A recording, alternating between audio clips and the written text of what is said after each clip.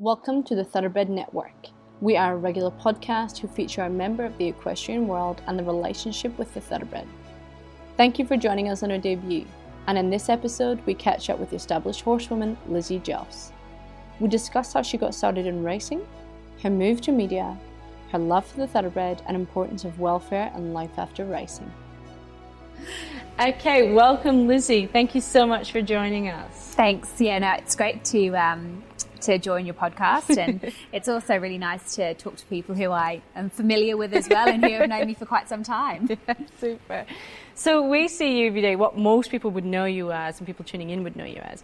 You're a presenter for Sky Racing, and we actually have the privilege of listening to all your race day assessments from the parade ring. That's such an amazing job. Yeah, it is. It is an amazing job. It's not something that I ever thought that I would do for a living, because I didn't really realise there was a role looking at horses' condition and health on a race day, and I just suppose that I feel like it's tailor-made for me with the apprenticeship that I've had going back through the years working for Lindsay Park, and before that I had ponies and did pony club, and I had a different pony sort of, every few weeks. It would change around, and I also worked at a riding school as well. So I've had that really good grounding of being around horses my whole entire life, and then coming into racing, being around different horses my entire working career, and then therefore going into a media career, and it's about horses, not necessarily about betting. It is added on.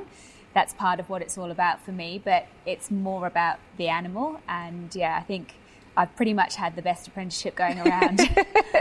To come here, and how privileged are we to be able to have you on race day. I think you've been very successful with your tips and whatnot, but as you say, you're here for the horse. You love being a part and seeing those horses on race day, and we can really feel that. I think you're a massive asset to the racing that way. So let's peel it back a little bit and just give us a little bit of insight. So when did you first sit on a pony? First sat on a pony, gosh, I don't even actually remember the moment I first sat on one. I just feel like I've been riding since I could, talk and walk. And I think I was around 4.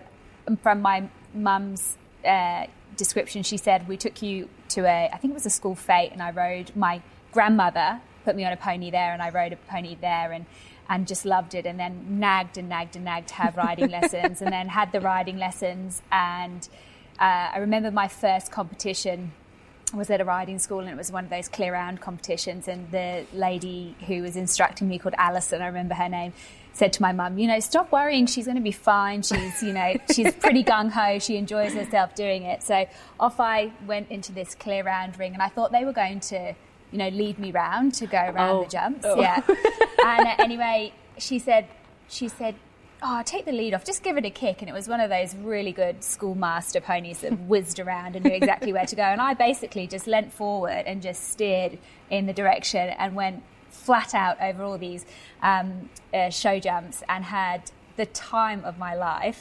And from then on, it was just, I want a pony, please, I'll do anything, I'll work, I'll do a paper round, I'll do anything to have one. And I nagged them until eventually I got one. You got that at home. And so did you keep the ponies at home? No. So we lived in Oxford, and not too far away was a place called Port Meadow, which is quite a famous meadow in Oxford. It links up Wolvercote to the city, and it's huge. I wouldn't know how many acres it is, but the river runs through it, and it's a big meadow, and they have horses roaming there freely along the meadow, and there's also some stables along there. And eventually, once I got my pony, I started having him on the meadow. So it's not a ideal scenario when you've got a pony that's on acres and acres of land, and you've got to trek all the way to the top of the meadow to go and get your horse back in through mud, thistle, heat. But I never worried about it. It was just such a wonderful childhood, and I used to cycle my bike before school, after school, and look after them. And the rule was, because my parents were both working full time, the rule was, if you want a pony, you've got to do everything with it. And I did everything, and I loved it. And I even remember back then, I was thinking about this when I was coming onto this podcast. I remember back then I used to go into the stables, and I'd look at him when I bought him, and I used to think, he's looking a bit fat, I probably need to give him a bit more work, or, because I had a competition coming up. So all these scenarios when I've obviously like loved looking at horses and assessing them all the time. Or I'd always look at legs and, their conformation, and he was a New Forest and he had the most perfect conformation. So he, Scooby-Doo was my little pony, and I honestly had the best upbringing, looking after, hands-on. I used to even pay for the feed as well. I used to do a bit of a work for my mum, and the money I'd do that, and I'd hand over some money for the feed, because it taught me that I wanted to have horses. It taught me that I loved them, and it taught me that they're not cheap, and can't just have them willy-nilly. So I've been installed some good some really good lessons about having horses and respecting them and wanting them, and I think that's probably carried on much to my detriment. But what a great sort of upbringing, because not that we don't always know, but horses, they teach us so many life lessons, and I think that would have been such an amazing introduction for you, and being such a young age, I think as much as it may have cost a shiny penny, was probably very worth it from your parents' point of view. Yeah, absolutely. I mean, I think that it was wonderful for them to give me a gift of loving something. Yeah. I think for children nowadays, if you can find something that you really love and you're passionate about, whether that be, horses, or, it might be art, or it might be, dancing, or it could be anything, or sport, if you find that passion, I think that's something that you hold on to for the rest of your life, and that's obviously what's happened with me with horses. Amazing. So at some point along the way, we've had little Scooby-Doos, and at some point along the way, we've still got Scooby-Doo as well. You've still got... my mum still has him, yes. All that assessment kept him going for so long. Still got him. He still lives at home, and he still causes, lots of ruckuses at home. He often escapes when there's not enough grass in the paddock, because he now lives at home with my mum and dad, and live on some acreage, and he often escapes, and I get phone calls from my parents saying, that bloody pony of yours. So what age would he be now? Oh, he's got to be his late 30s. Oh my goodness. And he's black, and he's just got a little bit of grey. He has aged so well. And are you still paying for him? No. I probably should be now. That's amazing. It's a true that's for him to be going so long, he must have had such an amazing life. Yeah, he keeps. I think he's like a reminder to my parents that they've got another child still. Lovely. So you've gone from him, and did you go through? Did you continuously go through ponies? Yes. And how did that transpire before you going into thoroughbreds? Well, I did. I went into a pony club. I was with South Oxfordshire Hunt Central, and I went through them for about, I think I was with them about 5 or 6 years, and I basically went through from a young girl through to a teenager up until I was meant to go on to horses, and I did tetrathlons, pentathlons, I did cross country, show jumping. I did everything pretty much, but mainly I did a lot of triathlons and tetrathlons, which was really good fun. Amazing. Because I was very sporty at school, so I loved like running and swimming. So what did they entail, just for our listeners that aren't aware? So you shoot with a 177, which is a sort of like a small handgun, and it's about 10 meters you shoot to, and they're round targets, and they are. You have, I think from memory, you have about 5 goes at a time, and you've got to get up to like 1,000's the top. Yep. Okay. You've got to get up to, and I had to. That was my first time shooting, so I had to. My dad's a keen shooter, but not 177s. He was more of he used to shoot clays, and so I had to learn to shoot a 177, which actually, believe it or not, I was actually not too bad at. So, and that's a really good way in triathlons and tetrathlons and pentathlons to get ahead, because it's almost like if you can master that area and have a good shoot, you can, you can get maybe not a clear round, or you can swim not too bad. You don't have to put too much pressure on yourself, and you don't have to run, too hard. The next discipline is running. You do a 1,500 meter run. And then the third one is you swim as long as you can. I think it's for about 3 minutes, which is it's pretty hard. And then you do a cross-country round with your pony. Yep. And the pentathlons, you do a show jumping round, which is a drawn horse. How amazing. Yeah, it was so much fun. We used to go all around the country doing that, and that was really good. It's because not only are you training your ponies, but you're also training yourself. Yeah. That's a big go, because you because we when we're training horses, we plan out what we've got to do with them, but you're actually really feeling the effects as well. Yeah. Well, you shoot, run and swim on the one day, and then the next day, they used to be 2 days, the next day you would ride. Yeah. And I always looked forward to the riding the most. Yeah. But I loved the competitive edge of the shooting and the swimming and the running. My weakest discipline used to be the running. Okay. So I used to really pump myself up to try and, get that one in. I used to try and shoot well and then swim really well, and then I didn't have to kill myself in the running. But it was good fun, and it's actually when I go to watch my daughter play sport now, I see how much. I know what she's going through, because I've been there, and she's the same as me. She's got that sort of really competitive nature and wants to, you just want to do well. It's not, you don't beat yourself up if you don't, but you give your all and try and do the best job you can do. And the other wonderful thing about tries and tetrathlons is that you work on a team as well. So it's a team of 4, and you have to be the three top scorers go towards your points. So it's the 3 of you. So you've always got someone you might have someone who they've had a bad round, then you can carry them with the rest of the team. So it's also a good team effort. That's fantastic, isn't it? And then you get the individuals. How amazing. Yeah. How amazing. What a great sort of sporting sort of background you've got there. That is really I think that would have been so amazing for your education, and especially being with your ponies. But having I don't know if it was good for my education, because I used to focus more on that than I did on my education. Well, your education, education, so much. We'll say the education for the parade ring on race day. It's really helped you, because it. you can run here and you can run out to the front. Yeah, no, it definitely, my focus was too much on that when I was at school. But I as I always say to myself, everything happens for a reason, and with the horses and sort of having a career in horses, it's because I love the animal, and it was probably the only thing I would ever do. So from the pony club days, I didn't really know what I wanted to do, whether I wanted to go to uni or I had no idea. All I knew is that I loved horses, but I didn't think there was anything for me, a career. I didn't think you could have a career. I didn't want to work in a stables. That was as a groom at riding school. That was not what I wanted to do.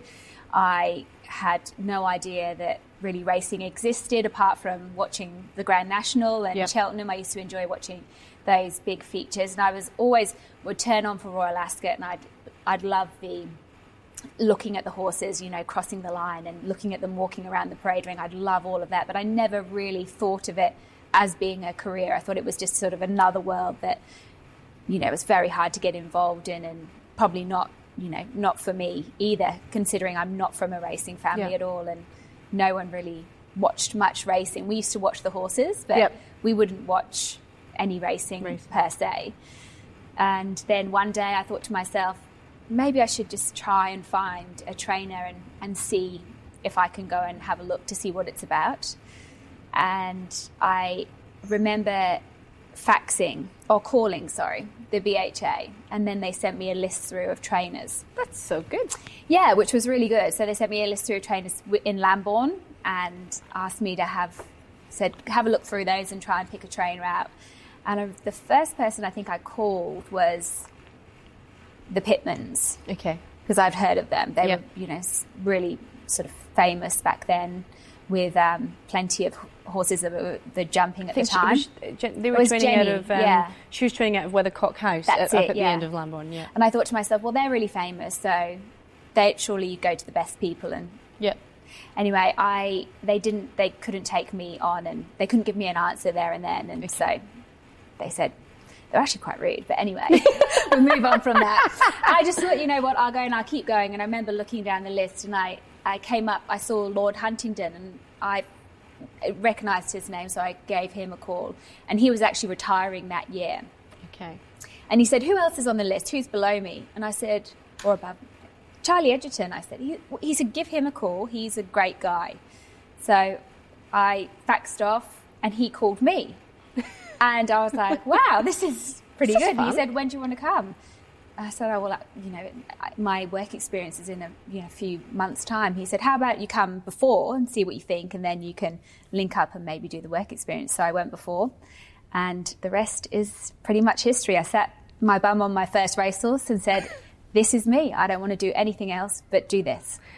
So you walked in the first day, and what was his stables like? How many did he have in training at the time? He had about 40 in training, very much a boutique stable. Yeah. Majority jumpers, maybe about 4 or 5 flat horses. They were all immaculately looked after. Oh. Think of a stable where they did everything was above and beyond for the horse. Yeah. They used to have duvets on in the winter, so they'd have the rug. You have 4 or 5 rugs on during an English winter. But I remember, your first day you're putting a sheet on, then you're putting what are the striped rugs called again? Like wicker. The old wicker sheets, yeah. Yeah, you'd put them on, and then you put a duvet on, and then you put a weather beater on, and then you put another rug on top of it. And I was about 47 kilos, and I'm trying to throw these rugs on these 17-hand jumpers. And I mean, for me, that was the hardest part. So, the stables were gorgeous. He was an incredible trainer. He doesn't train anymore, but incredible trainer. He left no stone unturned. He used to train quite a bit off of bloods as well. So if their bloods weren't right, he wouldn't run them, which back then was not necessarily. He was sort of at the forefront of that, yeah. Of new education around veterinary and horses, and definitely he was one of those people who would only run his horses if they were 100%, and his strike weight meant an awful lot to him. So he was a very good trainer. He's had some great horses, My Sylve, Decoupage, Melly Moss, who ran second in the Grand National, and he has always been someone a very eccentric man, but I admire him immensely because he is not someone who worries about what people think of him. He just, focuses on what he enjoys doing, and training racehorses at the time was what he loved doing. And I can't thank him enough for the opportunities that he has given me over, when I first started, he was the first one to give me a go. And he was actually the reason why I ended up coming out to Australia, because he knows the Hayes and set me up with them. So you worked, at what point did you decide I want to go to Australia? Probably when I was getting a little bit of pressure about what are you going to do? Are you going to, go to university and study equine science? What are you doing, Elizabeth? And it was getting to the point where I was thinking, I don't really know. I still don't know what I want to do. I knew what I wanted to do, but I didn't really want to tell everyone what I wanted to do, because I just still had this stigma, not from a racing family, that I didn't think racing was a career for a young woman. I mean, I was only 18, 19 at the time, so I felt like it was something that, maybe this is an in-between job, which is what I talk about it later, but it's something that I really want to take the stigma away from racing. Yeah. I don't want people to come into racing and say, this is a job okay for now, like I want something better in time, because this industry has got so much to offer, and we just are really bad at telling people what there is out there and how wonderful this industry is, because we need good people. We need people who want to make a career of racing. So I was in between, didn't really know, thought it wasn't the right thing to do, and I said, maybe I'll travel for a year. And he said to me, well, why don't you go and travel and ride horses? He said, you can ride anything, so go travel. And he said it will make you a better rider as well, because it's a lot different out in Australia. So off I went, packed my bags, going to Lindsay Park, and I had no idea what I was getting myself in for. I thought of Australia. I didn't really do much research. I'm not that sort of person. I was thinking more, I was going to Adelaide. I was thinking more like Bondi Beach that I was going to. I was thinking more sunshine, more sort of, very, the very stereotypical Australian stuff I had in my mind. And when I got here, I arrived into Adelaide. At that time, I think Adelaide didn't have a proper airport. It was just a bit of a tin shed. I arrived, got picked up by Tom Dabenig. We went to the races, I think, because it was a Saturday morning I arrived. Oh, goodness. Oh, wow. So I went to, must have been Morphettville races or Murray Bridge, one of those two, and then drove me back to the Barossa and settled me in there. And I remember ringing my mum saying, I just want to come back. I do not want to be here. This is not what I thought it would be. I don't know why I did this. You know, I just felt so overwhelmed, and I was so young, and I had never left my family. So yeah, it was a bit of a learning curve. I think I fell off my first morning maybe 3 times. Oh, goodness.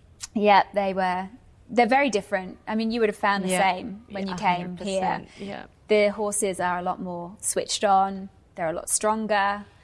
Everything is done to time, so you're sort of panicking about, you know, getting your times right. And in the end, I think they called me autumn leaves for the first, few weeks that I was there. But they never faltered. They just threw me back on, and off I went again. And learned so much, and I continued to learn and grow all the way through my time with them. So you've obviously arrived fresh-faced, and you're sort of basically coming to learn and to ride. How did your role evolve there at Lindsay Park? I guess I was sort of one of those in-between people. So I could be, you know, sort of switched around in many different ways. And after about a month, I could pretty much ride most the horses that they had there. You know, within reason. There was a few that, you know, were hard work, but I adapted pretty quickly, and my strength built up quickly as well. So they had horses going to Melbourne, and they offered if I would like to go to Melbourne, and off I went. I went to Melbourne for a bit, and while I was in Melbourne, there was another travelling foreman at the time, Lisa, and she ended up going to Queensland. It was around the Queensland Carnival, and they said, we need another rider, would you like to go? I said, absolutely, I'd love to go. And it basically started from there. I started travelling with another lady who was the foreman, and I just was learning from her what we had to do while we were away. And I remember going away and thinking, this is the best job in the world. That moment, I was like, I could do this forever. This is brilliant. And we got to the end of our trip up there in Queensland, and she said to me, I'm actually planning on having a baby. And I said, oh, really? Okay. Why? You've got a great job. Why would you do that? And she said, well, you know, she explained, and I understand now, but I mean, back then I was like, gosh, she's absolutely bonkers. Why would you do that? So we ended up going back, and I just thought, I'll hang around and see what happens. You know, is there a chance maybe that I might get this job? And I got it. So I don't think there was anyone around at the time to take it, but I ended up getting it. So I got the job for travelling, and then the rest is history. I've been everywhere. Did you then phone Mum back and say, I've changed my mind? I just said, yeah, look, I've got this job. I always went back home. I made sure I always went out. So this was probably I think I was about 8 months into it, and I went back home, and then I went back to Australia and started doing the job, travelling around, and I just had the most wonderful time. I've been everywhere, apart from Darwin. It's my only one. Oh, how distraught. Yeah. I know that was one that I would have loved to have gone to, but it was usually a time when I went home. So, but I've been to all the major carnivals and experienced and we're talking globally, aren't we? We're saying, globally as well. I've been so lucky. And so your job was basically you'd have your horse or a couple of horses, and you were the main man there. You sort of rode him, you looked after him. Would the boss send the work through, or would you? Yes, absolutely. So I was just basically an extension of whoever. So Tony was training at the time when I first started travelling with horses, and then David came back from Hong Kong, and I worked for David. So I was just an extension of what they wanted me to do. I would never, I would just report back to them. Sometimes they don't eat, as you know, when they travel, or maybe their work feels a bit flat, or I would just report back, and it would be their decision what we would do going forward, the next step. But when you're learning those scenarios, you're also learning off of the best, because you're learning what they would do in those situations, and so you start to adapt to. I feel like if I trained now, I would train like the Hazes train, because that's pretty much all I know. That was your schooling. And that was my schooling. I also worked with a really fantastic guy he's actually someone who I hold very close to my heart, called Gary Fennessy. And he is he's the best horseman I know. There's a lot of good horsemen out there, but I can guarantee you there's not many that are better than him. And he has taught me from the moment, he's given me a few rouse ups, believe me, but he's taught me pretty much everything I know about horses. And I could ring him and say to him, there's a certain situation happening, and here, give me a few different scenarios that something what might be wrong, and we'll narrow it down to that. And he doesn't even have to be there. Yeah. So he's just an incredible horseman. So I've learned from the best. I've learned training. I've seen David operate with owners along with Tony McAvoy. They're incredible, networkers and talkers, and great judges of yearlings. And then I've also got the benefit of having someone like Gary Fennessy, who was around. He was there with CS at the very start of Lindsay Park, and he's been there all the way through since he was 16, and he's a little bit older now, but he's been there from that time, and I've had the experience of working hands-on with him. I've gone overseas with him as well. He took Better Loosen up to Japan when he won the Japan Cup, and I went for my first ever trip overseas, which happened to be Japan. I went with Fields of Omar, and we went together. So, I learned so much. That would have been amazing. So, Lizzie, what would be your favourite international trip?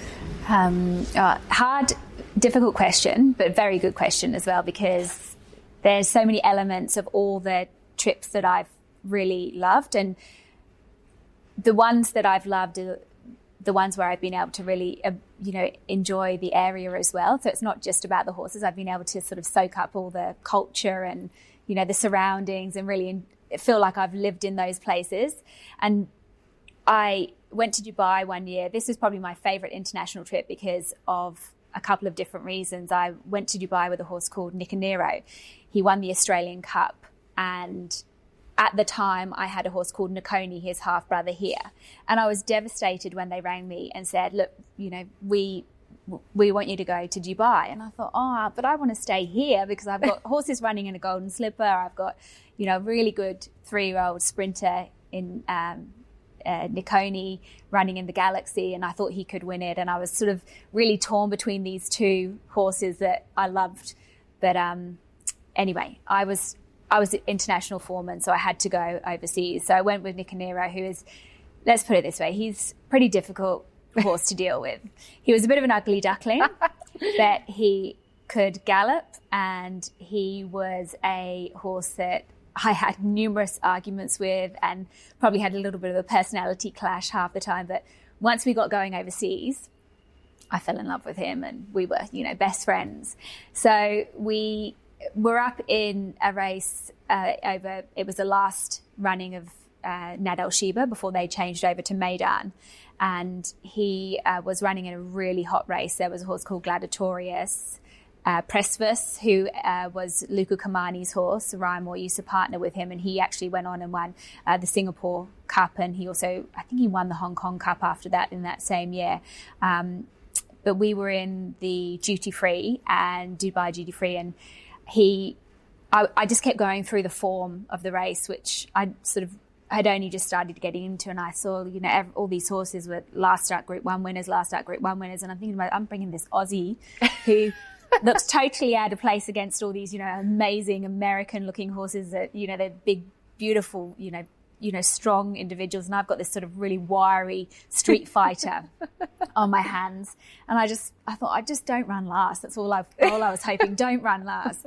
Anyway, he put up the most incredible performance and ran fourth, which doesn't sound, very good, but it was fit for a horse to be running over, 1,800 meters, and to run fourth internationally was a really, really good effort. So that was probably my favorite trip, just because he completely outperformed what I expected him to and what everyone expected him to do. So he's, probably because of him, he's a real Lindsay Park horse. He's a Lindsay Park bred horse. He's owned by David and Gordon, which are long-time owners of Lindsay Park, and he's just one of those products of Lindsay Park that is pure bone and muscle. Yeah. That's so far in your career, You've gone from walking into a stable, being a stable lass where you've ridden and looked after them, and now you're on the other side of the world, traveling horses internationally, and to be able to be a part of that. It's amazing what racing's actually given you, because there's not many other industries that you can do that, is there? No, not at all. And I never thought in my wildest dreams that I would be able to come back. I'd be able to travel to Australia, and then eventually I would be able to bring a horse back and run at Royal Ascot. So that was Nakoni, who I took back to the UK to run at Royal Ascot. And I just thought, I really felt like I'd sort of made it then. I thought, you know what, I'm actually made it. I'm going back with a horse that is an Australian, bred horse. It's flying the flag for Australia, but I'm English, and I'm running at our biggest international meeting, Royal Ascot. So, yeah, look, I think that I have been very lucky, very fortunate. I've worked very hard, like a lot of people do, and I've been dedicated to racing from pretty much the moment I got involved in it. And I knew that was what you needed to do to be successful. And I'm one of those, I've been behind the scenes. I've never been a person while I was doing that job to push myself to the front. It was always, David is my boss, and he is, the front and centre. He's the person who trains the horses. I'm just the support crew. I'm more than happy to be there. Amazing. So you've sort of worked at Lindsay Park, and then where was that transition where you actually left that role? Well, I was up here. We had horses up here, and at the time, David was going through the transition of having Euroa open. So he was moving Lindsay Park from South Australia to Victoria, and I guess we'd lost a lot of our, big time horses. A lot of them had retired and moved on, and we were probably at a bit of a lull at that point in time. And David just basically said, look, I'm going to have to close the Sydney stable. I don't have enough horses to keep it all going. And what I really want to do is focus on getting Euroa up and going. But also I want Flemington to keep going as well. And he just said to me, would you be interested in coming back and starting at Euroa and then also going to Flemington to run the Flemington stables and swapping Gary Fennessy from Flemington to Euroa. So we did a bit of a switch around, and it was all hands on deck to really rebuild and get Lindsay Park back up to where it is again today. So I just felt like it was unfinished business. He said to me, you don't have to come back. We understand you've got a family in Sydney, but we want you to come back. There's a job there for you. And I just felt at that point in time that it was unfinished business, and that I really needed to repay the opportunities that David had given to me. I really wanted to help him be there and help him rebuild and be part of the team, because it is a wonderful team to be part of. I suppose I never really not be part of it. I always feel like I still am, but that was a great experience. I was in Melbourne for about 2.5 years and enjoyed, being part of a rebuilding process that ended up being very successful. It's still successful today. It's one of the biggest. And they're going through another transition, aren't they, with the fact that David is going to Hong Kong. Yeah. Oh, you got Ben involved now, Hayes, who's he started at a young age, and he often says to me, Lizzie gives the best sprays. And I'm like, did I? I can't remember doing that. Oh, gosh. So, and then there's the twins as well. They're coming up through the ranks, so look out for them. And they are great kids, and, well, they're not kids, they're great young men. And I can't wait to see what their future has in store for them. And it's so good, because Sydney, you've sort of been there from the early days. You've seen those sort of generations come up, and it must mean so much to you to see them sort of coming through there. And so then the Lindsay Park scene sort of almost lost you to the media scene. Well, David was instrumental in me transitioning over to the media. Yeah. I'd come up to Sydney and said I just had Zara, so Zara's my second daughter. And I remember we were going to the trials, we were doing some work for David, we had some horses up here for him. And he said to me, I've got this job for you. And I thought, oh gosh, what is it now? you don't want me to move again. He's like, it's in Melbourne. I said, oh no, not again. I'm not moving again. And he said, no, this is really exciting, Liz. Hear me out. And I was like, okay. And he said, Racing.com are looking for a paddock analyst like Jenny Chapman in Hong Kong. And I think you'd be perfect for it. I said, oh yeah. And my husband Ryan was sort of, he's been instrumental in giving me the confidence to go and do these things, because I did have confidence in my ability, but I'm also quite a modest person who I never thought that I'd be, any good at that type of role.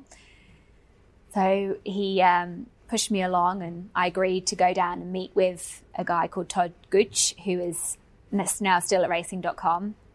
And when I went down and met him, and then we went off to the races, and he was at Geelong races, I think it was, and he was telling me, this is what we want you to do, and this is how we see the role. And it wasn't a great deal of training. It was just sort of like, that's how you hold a microphone. That's how you look at a camera, and then you wait until we tell you you're clear before you go. So I was like, oh, okay, well. Then we were looking around the yard. I remember him asking me, tell me what you like in this yard. I remember saying, oh, I like that one, and I can't even think of the horse's name. And he said to me, oh yeah, yeah, what about the favourite? Yeah, I said, yeah, it looks all right, but that one looks, whatever its name was, looks really good. Anyway, it went and actually won. And I thought to myself, God, how lucky am I that happened? Like, literally the best job interview ever.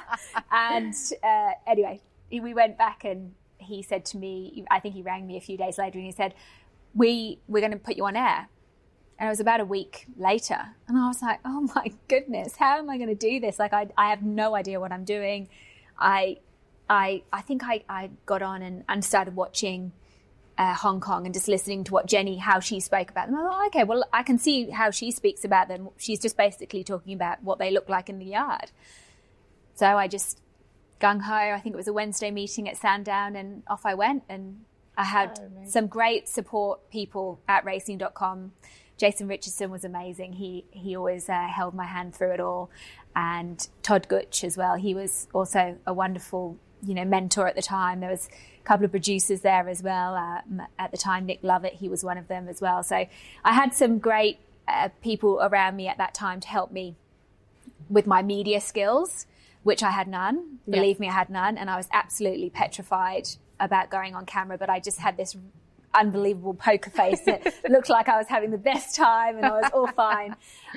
So I think that it all went well, and I kept thinking to myself, I did put in the work. I mean, I knew the patterns of Victoria and racing. I knew what I knew what horses looked like, and I feel like I had a good apprenticeship because I'd been around Victorian racing for a long time. But I guess what the part I didn't understand was that I was tipping to people. I would needed to find winners, and it was not something that I focused on. So that's why I don't think I put too much pressure on myself to do it. It just naturally, organically happened.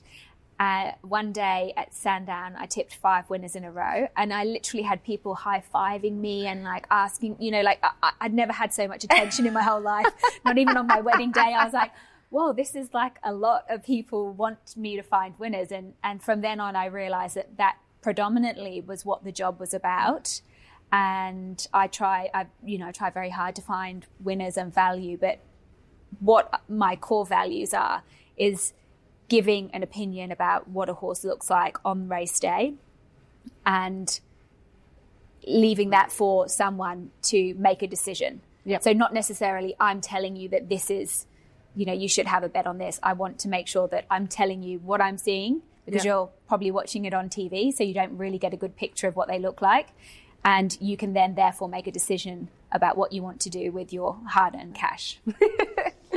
What an amazing job.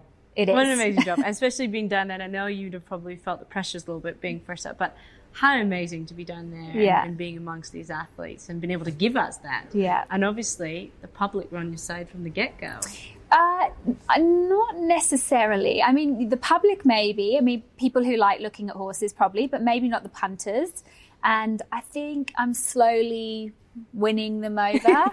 Slowly. But I mean, there's still people, you're either going to like me or you're not. And I can't please everyone. I'm a very authentic person. I'm very much someone who wears my heart on my sleeve, and I'm happy if you don't like me to come and have a chat with me. Like, I'm happy to, hash it out if you've got a problem with what I'm saying. But what I want to do is make sure that racing is more than just we're betting on something. Yep. These are animals, these are athletes, these are our core center of what we do. And I just want people, who to love them like I do. So when I talk about them, I mean, there's some horses that I just want to go up and give a hug to, and I just absolutely love. But I'm talking from a place that's pure passion. I just love talking about what they look like, and I just could look at horses all day. And I know there's millions of people in this world who would feel the same, and that's what I just want to generate, is that sort of passion of what I'm looking at. We're here for the athlete. So you did your transition from Melbourne to Sydney? I did, yes. My family were in Sydney, and we have, our life is up here, and we love it. We really love Sydney, and unfortunately I had to move on from racing.com, but couldn't speak highly enough of racing.com. They were wonderful to give me an opportunity, and I will be forever grateful for the opportunities that I got from Scott Perrin on that particular time. So very, very grateful for my time at racing.com, and now I'm with Sky. I enjoy the role at Sky. I'm very happy there that I get to do this job. I'm very fortunate. I feel very lucky that I'm able to do this job, and they have also, sort of given me free rein to make the pick of the yard, or the paddock analysis, I more like to call it, my own. And I feel like that's something that I've done. Out of, since you've came to Sydney and since you've been in the parade ring in Sydney, what's your most favourite horse you can give us a feedback on today? I can't. I don't know. I can't pick one out. There's a few. What about Winx? Yeah, she's incredible to give feedback on, but there's so many horses with quirky personalities that I love. There's so many unique characters out there. Winx is amazing. I love the 2-year-olds, I must admit, and I also love it when it's a wet track, because I love seeing the ones of real athletes, the fit horses. They're the ones that always sort of come to the forefront. But I like finding horses that are emerging talents. I like to, I actually remember the early days of Colding, and he had just the swagger right from the start. And I kept saying to the boys, because he'd a couple of times been short price favourites, I kept saying to the boys on midweek meeting, I said, this horse he cannot be anything but a star. And they kept saying to me, yeah, he was disappointing, he was a $2 favourite and he's got beaten, or he's done this or he's done that. And I kept thinking to myself, you can't look that good and walk that well and have the great, beautiful, rounded hindquarter. He's got this amazing deep shoulder and lovely from his top of his girth to his wither. He's just so deep as well. So he must have a great lung and heart capacity. And when he got gelded, that was it. He just started hitting his straps, and I kept saying to them, I told you he'd be good, I told you. So I love finding horses like that. Celsabeel's a real favourite at the moment, due to finding her first up in the Golden Gift. A couple of other yard judges who come to a race day also found her as well. So she's a really good-looking type. Yeah. And she's exciting. So I think the 2-year-olds are something that I love looking at, but I couldn't give you one that I absolutely love. I mean, White Moss is probably my favourite, there isn't she? Go. There you go. I'd have to say. Right. Yeah, I'd have to say. And she always will be.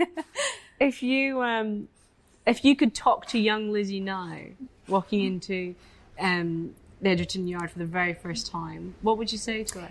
I would say, think about this as a career and stop thinking it's an in-between job, because be aware that there's an amazing amount of opportunities in racing. I'd say that to any young person.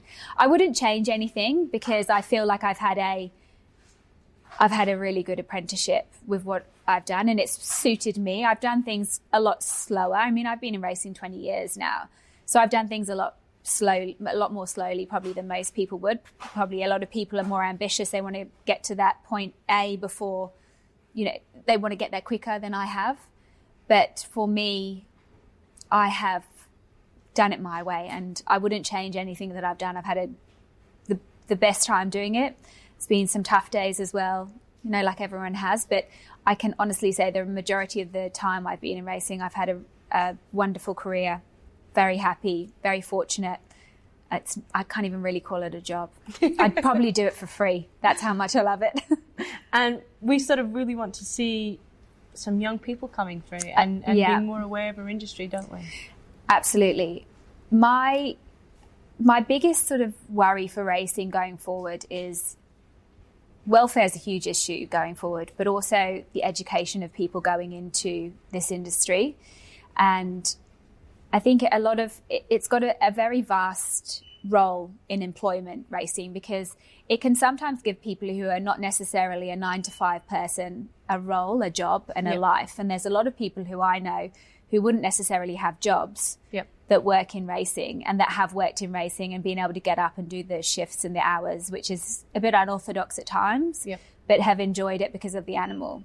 So it's got that element. But it also needs to have the element of having people that are well educated, that do want to change the perception of racing. And I think that there's, the Darley Fly and Start course is excellent, but it's a very limited course and it's worldwide. So it's a course that takes not a lot of applicants. It's a highly sought after course and it's a wonderful course to get on, but it's not for everyone. What Lindy Morris has set up, the Thoroughbred Industries career, I'm heavily supporting. I think that that's a wonderful element to getting involved in racing, but I still feel that there's room for more. There's room for a bigger conglomerate, which could be Thoroughbred Industries career. But there's got to be some way that we can get involved in racing that Lindy has thought of, that we can get involved, that we can go there and we can have a vast idea of what, different ideas. We can go to a stud, we can go to a stables, we can go in and work in, admin or something, or for a race course, that we know that there's so many different roles out there. And Lindy is doing that, but that's what I think is something that we really have to focus on as far as racing is concerned. And you know how I feel about welfare. It's the single most important thing we have to solve in racing, and we need to work in my opinion, as a national body. We need to work with every single state and we need to be united, and this is a cause that we have to all work towards, because otherwise we're not going to have any racing. And there's going to be no racing for my children and their children, and that's really sad. Yeah, 100%. I mean, I think what a lot of people also don't realize is we have a sport which is involved in gambling, but pretty much everyone that's ever been near them, anyone that's ever been in the presence of a racehorse, just knows how special they are. Yeah, I think we need to celebrate that a bit more as well. Yeah. We're getting better at it because, there's things like this, so a podcast that talks about people. I mean, a lot of people might just see me flash up on TV and not realise how obsessed with horses I am. Maybe not, but I mean, a lot of people might not, so you don't know. But I think the key is to get the message out there and tell those stories. There's so many incredible behind-the-scenes stories, and people feel exactly the same way that we do about horses, and the same way that we both got into racing was because we loved animals, or we loved horses. And I believe that that's what we need to get better at, telling the stories, and we need to get better at making sure that our horses are looked after racing. So there are careers for them after racing, because they are thoroughbreds and they're so versatile. They can do anything. I mean, I just rode in the polo at the Magic Millions, and all of them are retired racehorses. And you wouldn't think you were on a racehorse, because usually when you ride a racehorse, they're pretty strong and they don't turn the way you go. But you could literally turn them in any direction and they were, sort of scooting around. Probably, yeah. Such a versatile breed. Incredible animals. I mean, to do what they can do, show jump, they can event, they've been to the Olympics, they can do anything that you retrain them to do. And that's what we need to, we need to tell people. We need to make sure, celebrate that they know that, yes, you can have a warm blood, but you can also have a really good show jumper that's a thoroughbred. And it's got a hell of a lot more heart. yeah, exactly right. Lizzie, I think from start to finish, you've had an amazing career, and I really hope anyone listening takes really good inspiration from that. You sort of broke the mold. You didn't come from a racing background. You've walked in there. You've worked really hard to be where you are today. And we get the pleasure of reaping all of that experience you've had and listening to you on race day, which is amazing. Yeah, thank you. That's very kind. I do hope that anyone who is listening does get some inspiration from what I have, where I've come from. Because if you do love horses, there is a great career for you in racing. And if you're willing to work hard and be dedicated, then you'll be very successful. Amazing. Lizzie, thank you so much for joining us. I really loved our chat. And I hope again, we've got plenty of guests to talk to, but I'd love to come back and have a chat to you again. Yes, I'd love to do that. Yeah, we have to get you out in the yard and we can have a podcast on how to look at horses in the yard. I think people would really enjoy that. I think they would love that, actually. That's amazing. Lizzie, thank you so much. Thanks, Hayley. Thank you for listening to the Thoroughbred Network.